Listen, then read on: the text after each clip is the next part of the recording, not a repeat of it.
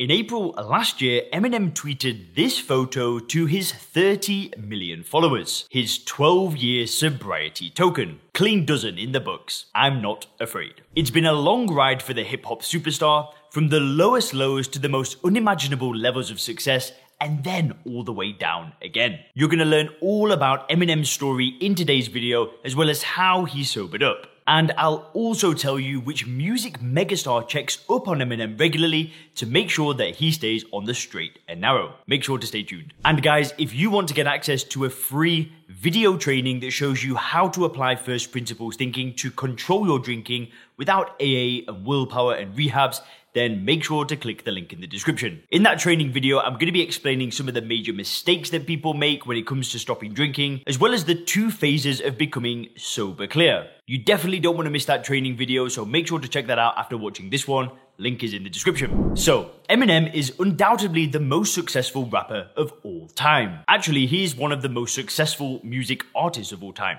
Period. He's sold around 250 million records worldwide. This puts him in the same leagues with the likes of Elton John, Madonna, and the Beatles. In the US, 10 of his albums have gone to #1. He's won more or less every music award that there is, including the 2003 Academy Award for his song Lose Yourself. This was the soundtrack to the partly autobiographical film 8 Mile, which was also a massive commercial hit. But before Eminem shot to fame with his 1999 album The Slim Shady LP, his life was anything but smooth sailing. His story is inspirational and tragic at the same time. Born in Missouri in 1972, his parents were divorced when he was 2 years of age. His mother was only 20 at the time. After the breakup, his father moved to California, where he fathered 2 more children with another woman. Whilst growing up, Eminem sent dozens of letters to his father, and they were all returned to sender. In 2001, 2 years after becoming famous, his father attempted to reach out to him. He told a UK tabloid, "I desperately want to meet my son and tell him that I love him. I'm not interested in his money. I just want to talk to him. I want him to know that I'm here for him if he lets me back into his life." Now, his father passed away in 2019. Despite his pleas, his famous son never saw him again. After his father left the home, his mother turned to drugs and alcohol. Eminem grew up in abject poverty. His mother hopped from one low-paying job to another, and the 2 of them spent years moving back and forth between Missouri and Michigan. Eminem claims that his mother was using heroin at the time, something which she strongly denied. He also claims she abused Valium, which she allegedly put in his food to get him to sleep. After Eminem became famous, he often criticized and ridiculed his mother in his songs. She filed a lawsuit against him in 1999. She asked for $10 million in damages for slander. Out of the $10 million, she ended up with $25,000, 23 of which went to her lawyer. Back to Eminem's childhood years. Due to constantly moving schools, he often ended up being bullied. In his own words, "I was beat up in the bathrooms, in the hallways, shoved in the lockers, for the most part for being the new kid." Predictably, he became a loner as a teenager and turned to rap for solace. His first album in 1996 was a complete flop, but it was his 1999 album, The Slim Shady LP, that turned him into an overnight superstar. Over the next 3 years, he released 2 more massively selling albums, establishing himself as the most influential musician in the world. But hidden behind all of this success and money was a very different story, one of depression, failing an addiction to prescription painkillers and sedatives. Now, in the summer of 2005, Eminem abruptly cancelled his scheduled European tour, citing exhaustion and, quote, other medical issues. But it was soon revealed that he had entered rehab to kick his drug problems. In an interview with GQ, he went into details about his experience at the rehab. "Every addict in rehab feels like everybody's staring at them. With me, everybody was staring at me.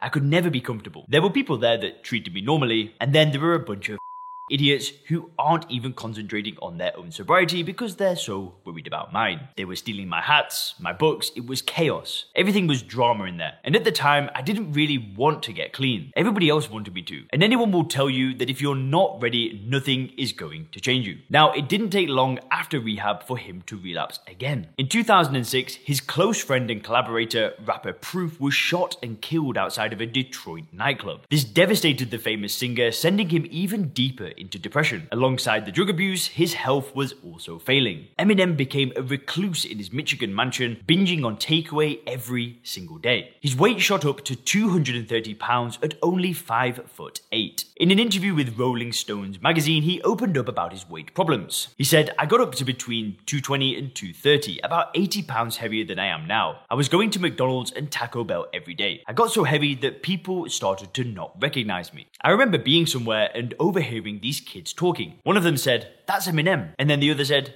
'No, he's not, man. Eminem ain't fat.' I was like, that's when I knew I was getting heavy." Now guys, you probably already figured out that his sleep was seriously messed up too. Reportedly, he could manage about 2 hours of sleep straight. He'd then have to take more pills to go back to sleep. In 2007, he overdosed on methadone pills and was urgently admitted to hospital. It later surfaced that the amount that he had taken was equivalent to 4 bags of heroin. Now, remarkably, after all of this, it only took him a month to relapse yet again. In 2008, the superstar had finally had enough and he decided to turn the corner. How exactly did he do it? Interestingly, no rehabs, no clinics, nothing. What he did is he hired an addiction counselor who he continued to see once a week for years afterwards. As you can imagine, the process was excruciating. Eminem has stated that he couldn't sleep for 3 weeks straight. He was up day and night watching the TV and walking around like a zombie. Now, at the same time that he was going through all of this, Eminem reached out to another music legend, Sir